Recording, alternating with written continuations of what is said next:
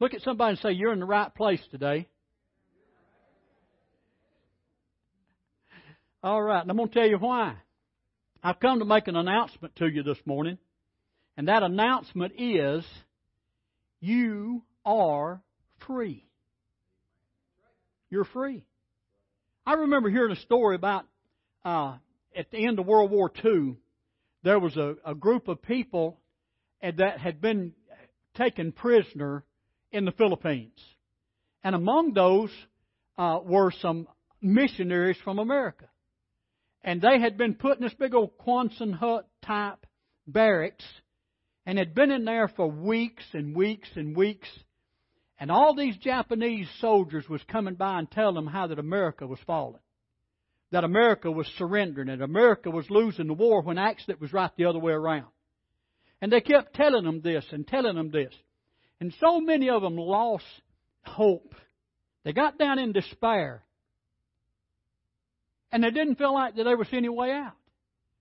So they kept listening to this. But these missionaries kept holding on to hope and believing God that in that midnight that they were experiencing that God was going to come through. They said that one day they heard a rumble in the sky outside. And as they could get to where they could look out a window and look up, said it seemed like the whole sky was overcast with shiny aluminum airplanes that had that star and circle on it, which was the symbol of the United States Air Force.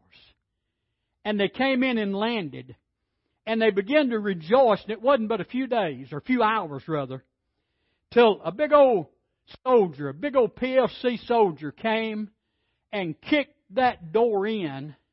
And his first words to those people were, you're free. You're free. Now, folks, that wasn't a commanding officer. It wasn't a general. It wasn't a lieutenant. It wasn't even a sergeant. It was a private from Hoboken, New Jersey, that came in and knocked that door down and said the rejoicing that went on inside that barracks when these people heard that they were free. And folks, I'm concerned that we take freedom for granted too many times. That we just, okay, I'm free. And when it comes to the Christian life, we are the same way. See, I believe we've taken freedom for granted in America. And that's the reason now to gain some things back, we're having to fight so hard because people have taken it for granted. And you say, well, what kind of freedoms are we losing? Well, just look around. You can't say nothing without offending somebody. And you can't, you have to watch yourself or you get lambasted and all of that kind of stuff. The government factions of the government want to get on you and different ones being closed down. I read of a church this week that is just on the edge of a town, and they have a farm out there, a 36-acre farm where they farm and they sell stuff out of their farm, and that's how they make their living. And they have a Bible study once a week. And at this Bible study, they'll give out Bibles. And the town council passed an ordinance and told them that they could not have that Bible study at their farm on their own private property anymore because it was inside the city limits. Yeah. Now, let me tell you something, folks. We're free. In America, we're free to a great extent. But when it comes to Jesus, we have been made completely free. He has set us free. And in John chapter 8, verses 30 through 36,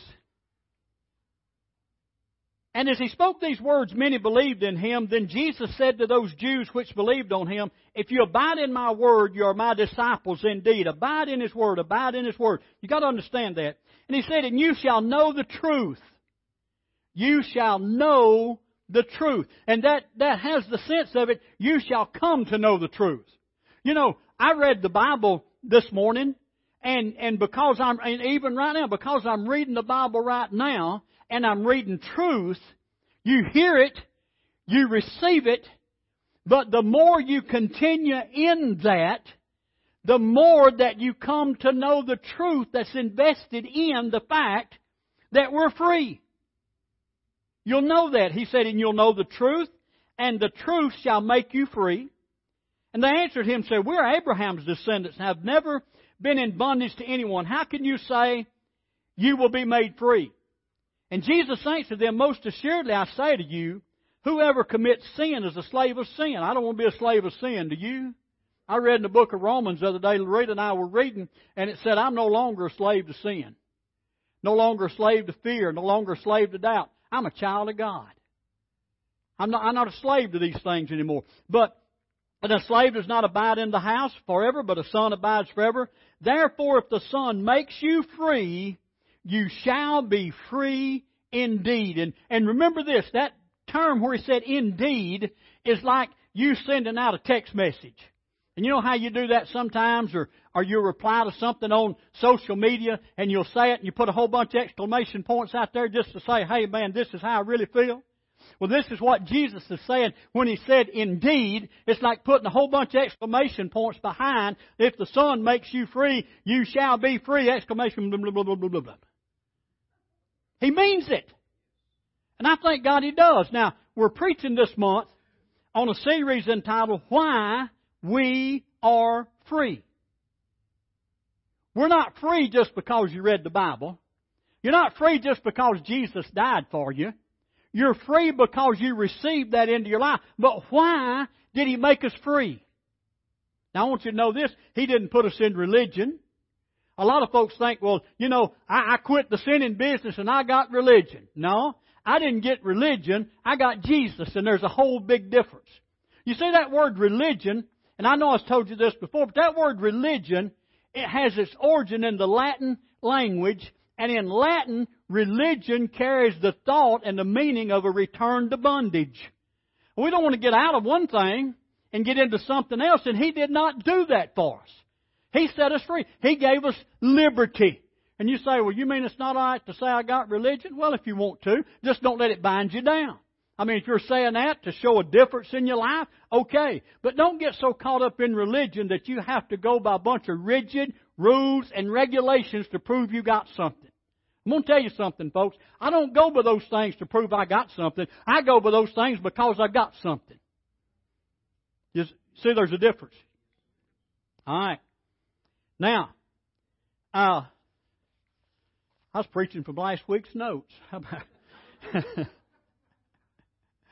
we're free to hear why we are free.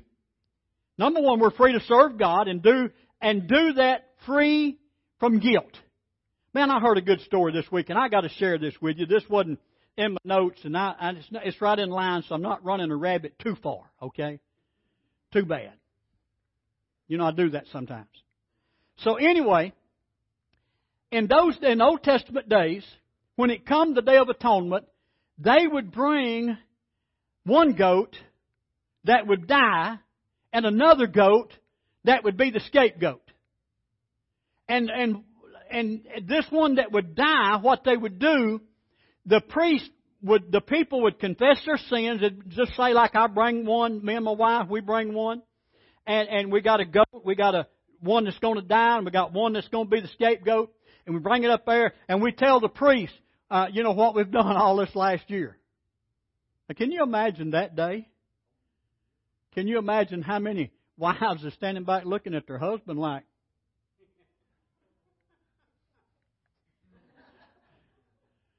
then it's the wife's turn, the husband saying, I don't believe it. I cannot believe it. I mean, it was public thing. But they confessed all these sins. And they confessed these sins on this goat. And then he would put his hands on the scapegoat and do the same thing. Well, now the Bible says, if you go back and study this back in Leviticus, that they looked and they would find a fit man. Somebody that was able. Now, this fit man was, he had a job to do. Because this first goat, the priest would take it and sacrifice it, and the blood would be shed for the remission of sins. Then he would take the scapegoat, and this fit man would come and take that scapegoat out in the wilderness. And he would have to go through rocks and over hills and through valleys, and he's trying to get this goat to where that the goat will not be able to find its way back to the camp. Because that goat represents a guilty conscience. Okay? All the sins on. So it stays out there. So he's got to go. And not only has this guy got to be in good shape to do this, he's got to be able to find his way back to the camp. And invariably it seemed like that they would take this goat out there, and for a while, man, all my sins are gone. I've been forgiven, but one day that goat shows back up again. They have to take it back out again the next year, and the next year, and the next year, and the next year. And they always went on, even though there had been forgiveness, they always went on under a guilty conscience, because that goat would come back. That consciousness of sin would come back. Every year it seemed like that thing would come back and haunt the people. And they would come under this guilt again, and they'd have to carry it till the Day of Atonement would come again. Let me tell you something. Moses said, I see him. He's not now. I see him. Prophet like unto me. And Jeremiah said there's going to come a righteous branch. And Isaiah said he's going to be called Counselor, Wonderful, Marvelous, the Prince of Peace, and the Lord of Lords. Why? Because Jesus was going to come, and Jesus was going to do the job of both of those goats. Now listen to me. Jesus died on the cross, shed His blood for our sins. Got that? Then rose again the third day to take away the guilt of it. Hallelujah. You ought to give the Lord a hand clap. Now, we're free. Hebrews 9:14 says, the blood of bulls and goats could not do it. It could not take it away. But now Jesus, God has through Jesus taken away that guilty conscience so that we're free to serve the living God. Amen. Now, I don't know if that meant anything to you or not, but boy, I tell you what, I'm still blessed on it. To know that I don't have to, what I confess to Him is gone, and there's no guilt in it as far as He's concerned, but Satan will bring it back up again, and all I got to do is point to the scapegoat. He's gone. He's gone. He's gone. He's gone. Well, we're free to worship God. Now, we talked about that. We started in that last week, about worshiping God. And so there's some things I want to look at this morning. First of all, when we talk of worship, there's always that element of praise. Praise and worship goes together. Now, one way that we can divide this, and that we've come to do in our modern understanding, is that praise is always things to Him, or about Him, brother, and worship are things to Him. When we sing and worship and talk about Him, then we're praising Him. But when we're talking to Him, we're worshiping Him. That's the last song that we did that Jenny sang so beautifully. Didn't you think it was beautiful? Amen. That song, that he said, she's talking to Jesus, and Jesus, I will worship you. I believe in you. I belong to you. It's just personal talking to Him. But there's this element of praise.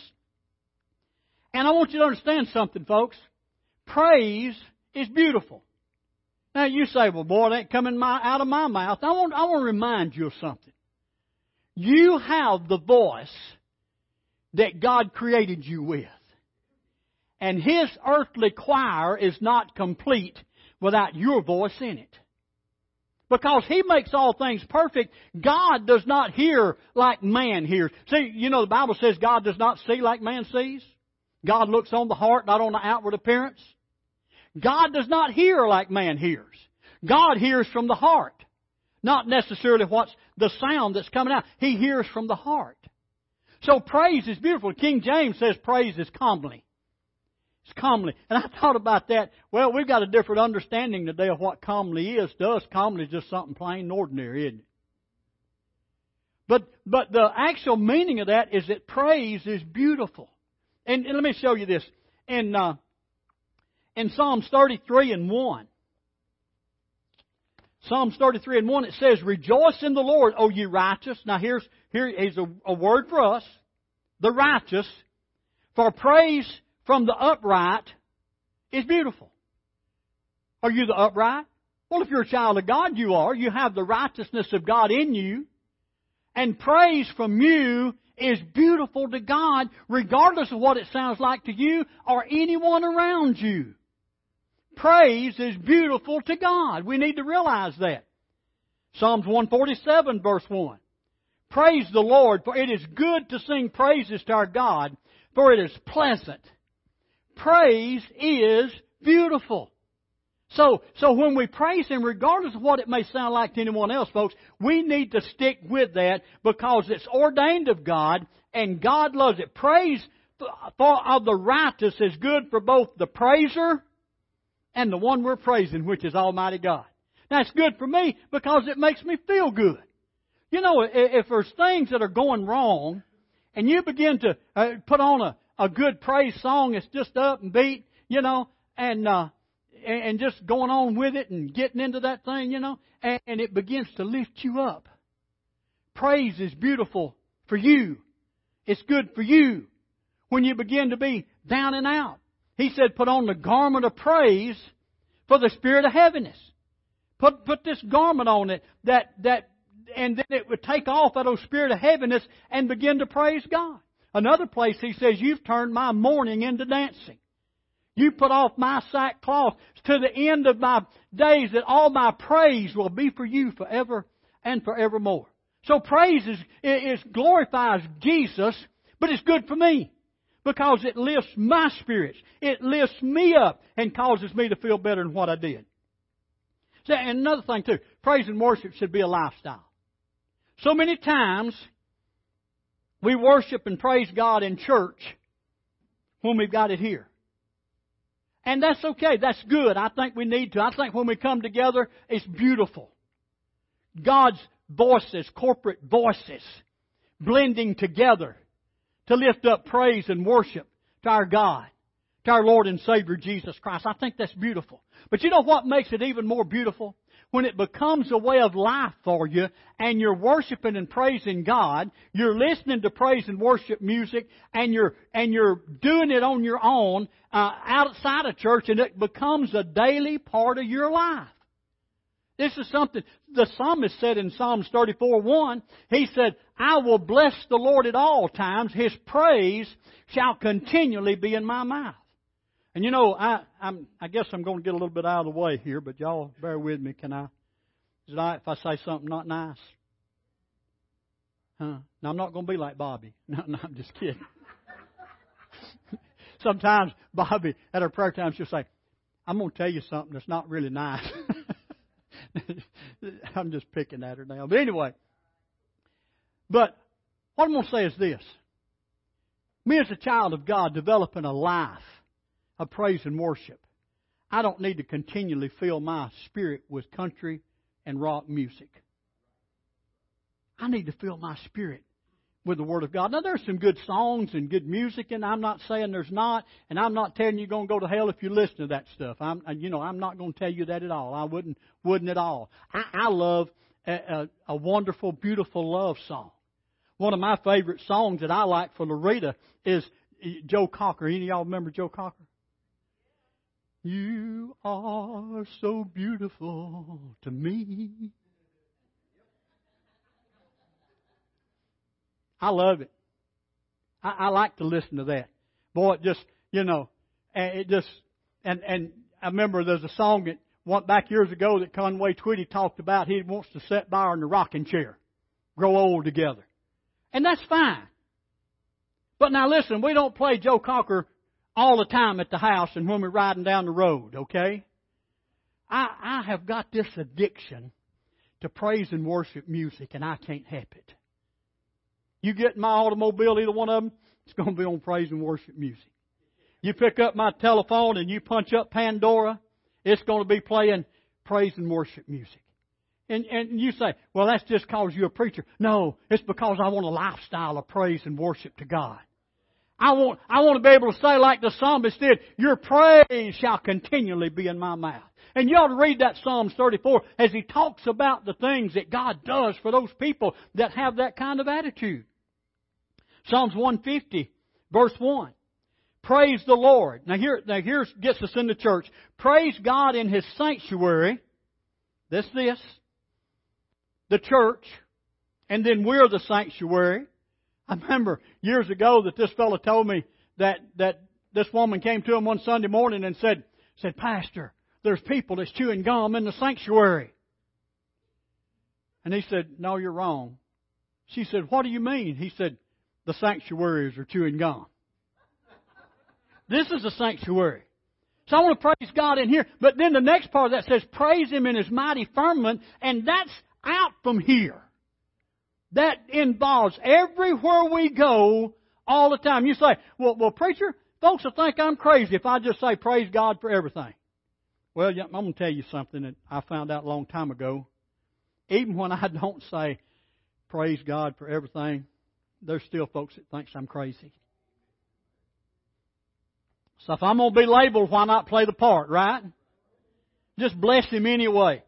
Hallelujah. And here's another thing. We praise Him when life is good, and we praise Him when life is not good. One of my favorite movies of all times happens not to be a John Wayne movie. I like John Wayne, but John Wayne don't praise the Lord real much in his movies, okay? So I limit my diet and intake of John Wayne. I like it because a good guy most of the time wins. Okay. But facing the giants. Man, I tell you what, there's so many spiritual truths in that movie. And I remember after they had revival at this school where this football team was, and I mean kids turned to the Lord, parents turned to the Lord, and it was so, they made it so real. I believe it actually happened, even though it's happened time and again, I'm sure, all over. But I'll never forget a scene in that dressing room before a game. And that coach said to those boys, he said, boys, if we win, we serve Him. If we lose, we serve Him. Win or lose, we're going to serve the Lord. And they all agreed to that. Folks, if I'm winning, I'm going to praise God. And if I'm not winning, I'm still going to praise God. Win or lose, I'm going to praise Him. And because I praise Him, folks, I am going to win. God's going to turn that thing around, and I'll show you that in a minute. Let me move right on. See, night, the word night, N-I-G-H-T, is seen in the Bible as representing not just when there's no sun shining. I saw this thing the other day. The day without sunshine is night all day long. But I'm talking about... Well, thank y'all for laughing at my silliness. I appreciate that. But night, so many times in Scripture, is characterized as being adversity, as being gloominess. And the Hebrew word for night comes from the same wording that means a long, dark, spiraling staircase that seems like it never ends. Any of y'all ever been there on that? I mean, the night time comes, and I'm not talking about when it gets dark after a while, sometime this evening, but I'm talking about when you go through times in your life when darkness is there, and it looks like every step you take, things get darker, things get tougher. And it's just like you're on a winding, spiraling staircase, and you're trying to go up, but it seems like everything you're doing is going down. Difficulties come in life. Mark mentioned earlier about there's a lot of preachers that have you believe that nothing bad is going to happen to you now that you're a child of God. I'm telling you, that's not so. I've told you many times, life happens regardless of whether you're a Christian or not a Christian. Things come, things go, things break, things happen. Bad news is on there. You know, the bad news that's on the television is not good if you're a Christian. Of course, you can take it with a better attitude, but it's still bad for everybody, right? I mean, when it rains in this area, it rains on all of us in this area, don't it? God don't say, well, you know, that fellow's a Christian, that one's not, so I'm going to let it rain here and not there. Or, you know, He don't do that. Wind is not selective. It blows on everybody. So stuff happens. And we all go through a night time. There's times of despair and circumstances that come in our life when it seems like it's dark and it's gloomy and there's really no way to go and nothing we can do. But I'm going to tell you something. The Word of God says that God will give us a song in the night. Think about that. He will give us a praise. He will give us something to pray about. Mark read out of Job. I'm going to read out of Job too. Also, in Job 35 and verse 10, this is Elihu speaking. Now, Elihu's the young guy. You know, Job and his three miserable comforters, and he called them that, miserable comforters are you all. It's like something out of Shakespeare, but Job said that. And they had been doing all of this junk and telling Job how bad he was and how awful he was and how terrible God is and all of these things. And Elihu come along, he said, wait a minute, guys, I said, I've been sitting here, I've listened to all of this junk day after day, and I've listened to all you had to say. And he says, look, I thought wisdom was going to speak, and wisdom hadn't said a word. I've listened to those kind of people talk, hadn't you? You know, that you think wisdom is going to say something that never comes. It never happens. So if you used to read chapter 35, he's talking about how that they, you know, they blame God for this and they blame God for that, but they didn't realize that there was a goodness of God. And in Job 35:10, he says, but no one says, where's God my maker, who gives songs in the night?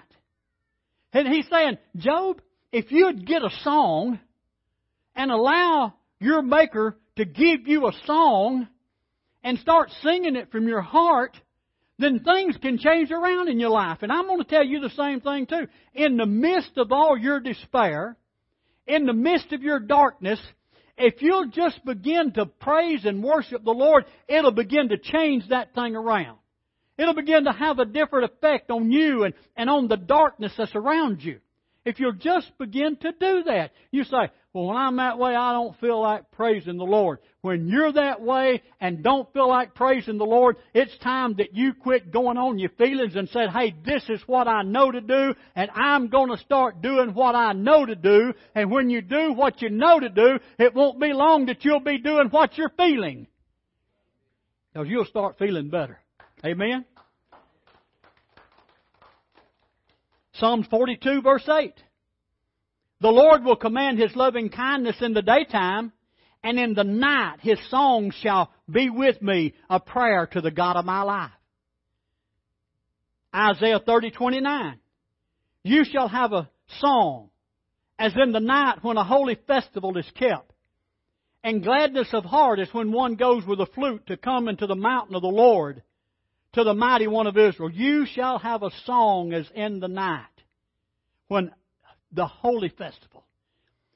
Just like, you can have a song in the night just like a party's going on. You see that? Just like a party's taking place. You can have a song in the night. And if you say, well, how can you have a party if there's not just but one of you? Have a party by yourself. And if you'll do that, then you only got one party pooper to contend with, and that's the devil. Have a party. I mean, if you have to, get out the party hats. Go get you a soda or a cup of coffee. Get you a snack, something, and listen to some music or begin to sing. Have a party. Instead of letting the doldrums and the night things and all of this stuff continue to put you on, pull you on. Folks, I'm telling you, I know depression is real. I've been on the borderline of it myself in times, but I've heard people talk about it that experience depression. And the medications that doctors want to put you on because of depression. And I understand that. But let me tell you, if you today could just get a hold of what I'm telling you and begin to look to God and allow Him to give you a song in the night and begin to sing that and begin to rise up out of that situation, it'll make all the difference in the world. I know what I'm talking about. It's so. Psalm 77. In Psalm 77, verse 6, I had a marker there, but I tore it out. Psalm 77, verse 6 says, you got it on your screen, you got there before I did. I call to remembrance my song in the night. I meditate within my heart, and my spirit makes diligent search. If you read this whole Psalms, you'd see that the psalmist, and this is not David, by the way, this is Asaph. And he sent this song over to the worship leader Because evidently there was a lot of people in Israel at this time that was down and out. And Asaph wrote this Psalms, and he sent it over to Jeff, the worship leader, and said, this is what you need to sing on the Sabbath day at the temple, and get people up out of their doldrums. Because it talks about in the first part of this Psalms how that people were down and out. That he says, man, it just don't look like that God was anywhere. But he said, I remembered my song in the night. I remembered that song that God gave me. I remembered the words of, I will worship. I will bow down. I will come before the King. I remember these words, and I begin to do that. And then, as he comes on down, he begins to say then, oh, I will remember the works of the Lord. Surely I will remember your wonders of old. I will meditate on all your works and talk of your deeds. Your way, O God, is in the sanctuary. Who is so great a God as you? You're the God who does wonders. You have declared your strength among the peoples. You have with your arm redeemed your people, the sons of Jacob and Joseph. He said the waters saw you and they parted, talking about the Red Sea. He said the lightning came and went where you directed it to, and the skies, that they let out a sound, and your arrows flashed about, and he just begins to worship and praise God and give himself before the Lord. In verse 6, he said, you give me a song in the night. Now this is going to entertain you right here now. How many of you love the devil? I'm glad nobody raised their hand. No love for him in here, right? You know, we're not to slander each other. We're not to make fun of each other. We're not to bully each other. But folks, the devil is fair game.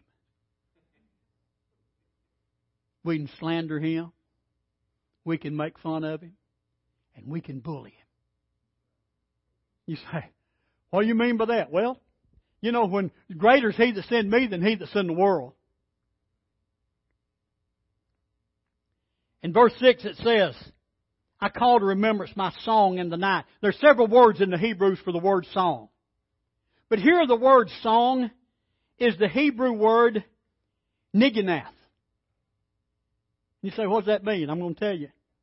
It means a song of ridicule and mocking or taunting song. When we begin to sing songs of praise and worship to God, it ridicules and taunts the devil. I mean, it begins to put him in his place. That's the reason that praise, when we begin to praise him, it makes the devil move out of the way and we see the glory of God come in.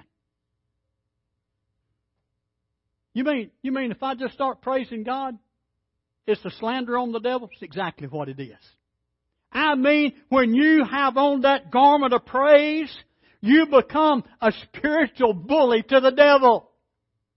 And every word of praise to God, every word that magnifies Jesus, slaps him right in the face.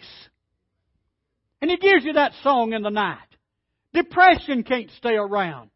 Sadness can't stay around. Gloom and doom can't stay around. This old dark state can't stay around. And I'm going to tell you something. That spiral staircase then will become like an escalator. And you can ride that thing all the way to the top. Amen? Hallelujah. Glory to God.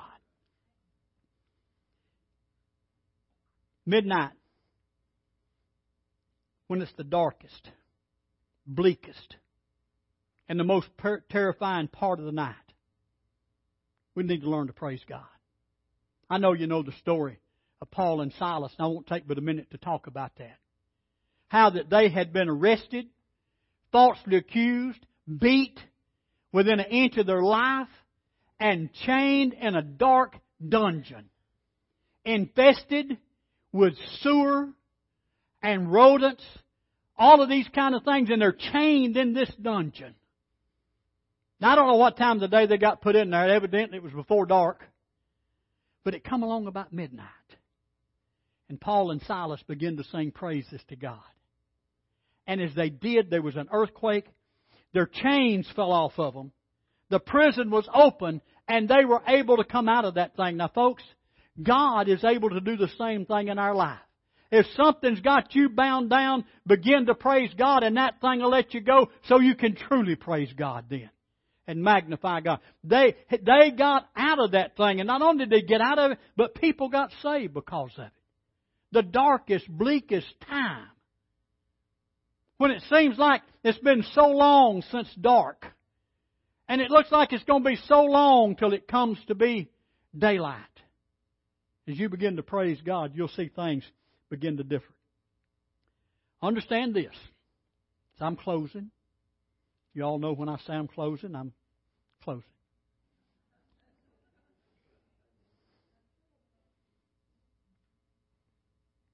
I remember one preacher we had one time that he said that he was like a real estate agent. He had multiple closings. And he used every one of them. And Habakkuk, the book of Habakkuk, chapter 3. It talks about the armies of Babylon coming into Jerusalem and Judah and the things that happened. How they laid the land so desolate. And there was no reason anymore in Jerusalem to praise God. But the prophet Habakkuk was there. And he says, he makes this statement. Though the fig trees may not blossom, nor fruit be on the vines, though the labor of the olive may fail, and the fields yield no food, though the flock may be cut off from the fold, and there be no herd in the stalls. In other words, that sounds pretty bad, don't it? In other words, it looks like I lost my job, my car and my house has got repossessed, my family hadn't got anything to eat hardly, our clothes is tattered and worn out, I can't even grow a garden, the ground's so hard, the seeds won't sprout, the plants won't grow, and all of these things. Even though all of these things are going on, listen to what he said. Yet I will rejoice in the Lord, I will joy in the God of my salvation. In the midst of all of these things. And then verse 19 says, the Lord God is my strength. He will make my feet like deer's feet. He will make me walk on my high places. The high places. Now, he's not just talking about get you up on a hilltop. Let me tell you something, folks. When you're on the high places, that means you have come out on top. And whatever the situation is. If it's finances and you're down, it looks like nothing's going to come together. When you begin to worship the Lord and follow Him and look to Him as the Almighty, He'll bring you out on top. Physical things, He'll bring you out on top. Mental problems, He'll bring you out on top. Regardless of any area that you want to go to, when you lay all of this junk aside that has been going on and concentrate on worshiping and praising and blessing the Lord, you'll come out on top. That don't mean you'll lose your hair.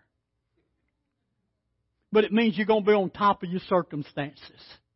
God raised Jesus up and He put Him in heavenly places. And when you and I made Jesus Lord of our life, He raised us up together in those heavenly places in Christ Jesus.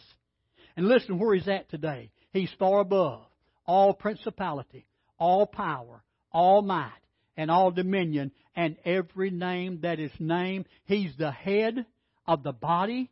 We're His body, and He's given all things under His feet. Folks, I'm here to tell you today that whenever I develop a life of praise and worship, and I'm free to do that, and the more I do it, the more free I am. When I develop that life of praise and worship, I want you to know every step I take is above the problems and the circumstances and the situations in this life. It's up to me. It's up to me. I'll make a decision today that I'm going to bless the one that can do it. Like Habakkuk said, even though all of this stuff is desolate and there's no reason to even be here, he said, I'm going to trust the Lord.